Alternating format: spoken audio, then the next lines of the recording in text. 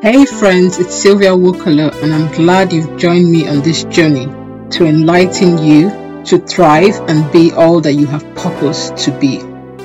Now let's dive in and talk about comparison. Comparison is the act of evaluating the differences between people, things, or concepts.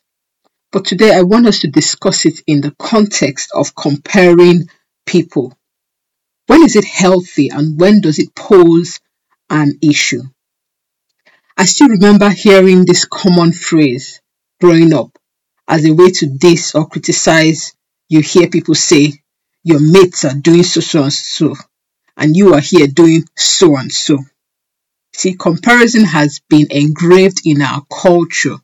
It can be seen in our schools, our marriages, our workforce, and generally in life.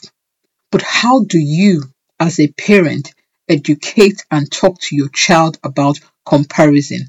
And as an individual, how do you see comparison? When is comparison healthy? I'm sure we have heard the saying, comparison is the thief of joy. That statement speaks volume on the toxicity involved in comparing people. You might have fallen into the trap of mentally comparing others, or even worse, being outspoken about it. A mother comparing her children or comparing her child to someone else will rob herself of the joy of discovering each child's uniqueness and purpose and fall into the trap of thinking all of us should act the same and achieve the same things in life. This is unhealthy, especially for the child involved. It's like putting a yoke or burden on a child that he or she was never meant to carry. A child might lose his or her sense of identity and purpose by pursuing someone else's dream. Instead of comparing your child, have you thought to help the child discover his or her unique abilities? That is why, while our children are little and still developing, we expose them to all sorts of activities, extra lessons and extracurricular activities, just so we can allow each child to explore and discover what they really thrive in. This is when comparison is healthy, when you can assess the abilities of the child and compare the child's level of growth. Why? Because we all have the ability to increase and grow from one level of growth to another. In other words, taking stock and moving forward in the direction you know they are capable of going, not in the direction you see another child going. Let me use this analogy to explain. Each of us have our unique tree we are climbing, which leads us to the top, that is our fulfilling purpose. Comparison keeps our eyes on other people's tree, and without realizing it, we have moved to the other person's tree to race to the top with that person, only to realize at the top that we were on the wrong tree. But with healthy comparison, you start with your unique tree, look down at how far you have come, and keep climbing and making progress to get to the top of your own tree. That is why we each set goals for ourselves.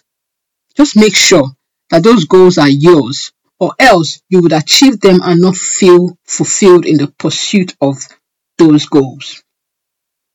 Comparison will rob us of the joy of enjoying our marriages. It is a thief of joy.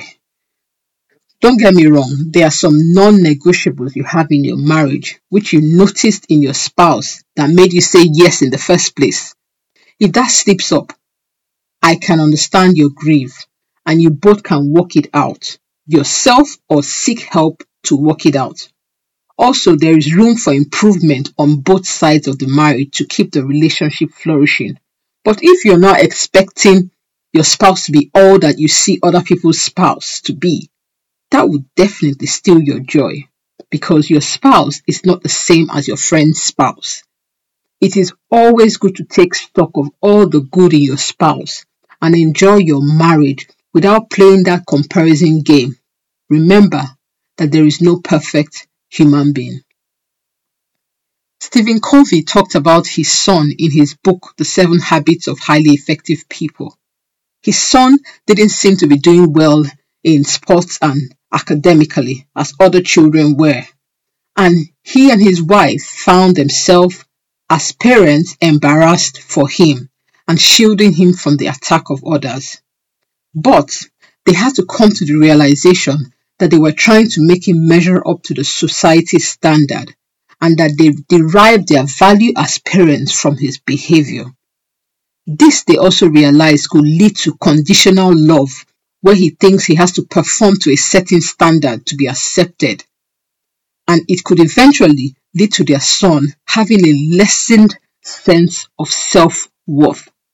So Stephen and his wife took a different approach of not trying to change him to suit the society. They instead stood apart from him to sense his identity, individuality, separateness, and worth. And they began to see him in terms of his own uniqueness. They saw layers and layers of potentials that would be realized at his own speed and pace. They decided to relax and get out of his way and play the natural role as parents to affirm, enjoy, and value him. This eventually led to their son thriving as he felt a quiet confidence, affirmed himself, and began to blossom at his own pace and speed. I repeat, his pace and speed. The same principle can be applied to every area of life, including work and career. Are you climbing up the wrong career tree because you think that is what society says is best?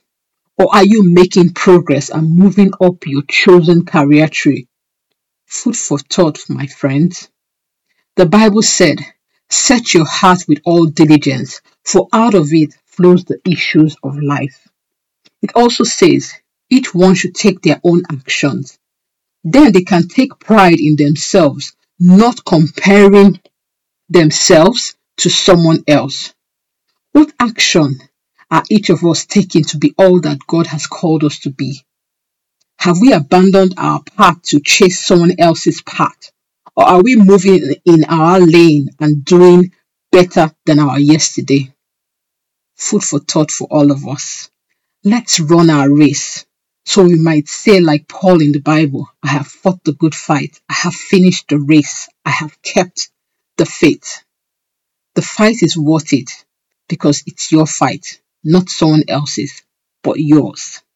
That's why I keep reminding you to keep winning, shining, and thriving. Until next time, my friend, it's your host, Sylvia Mokolo. Take care.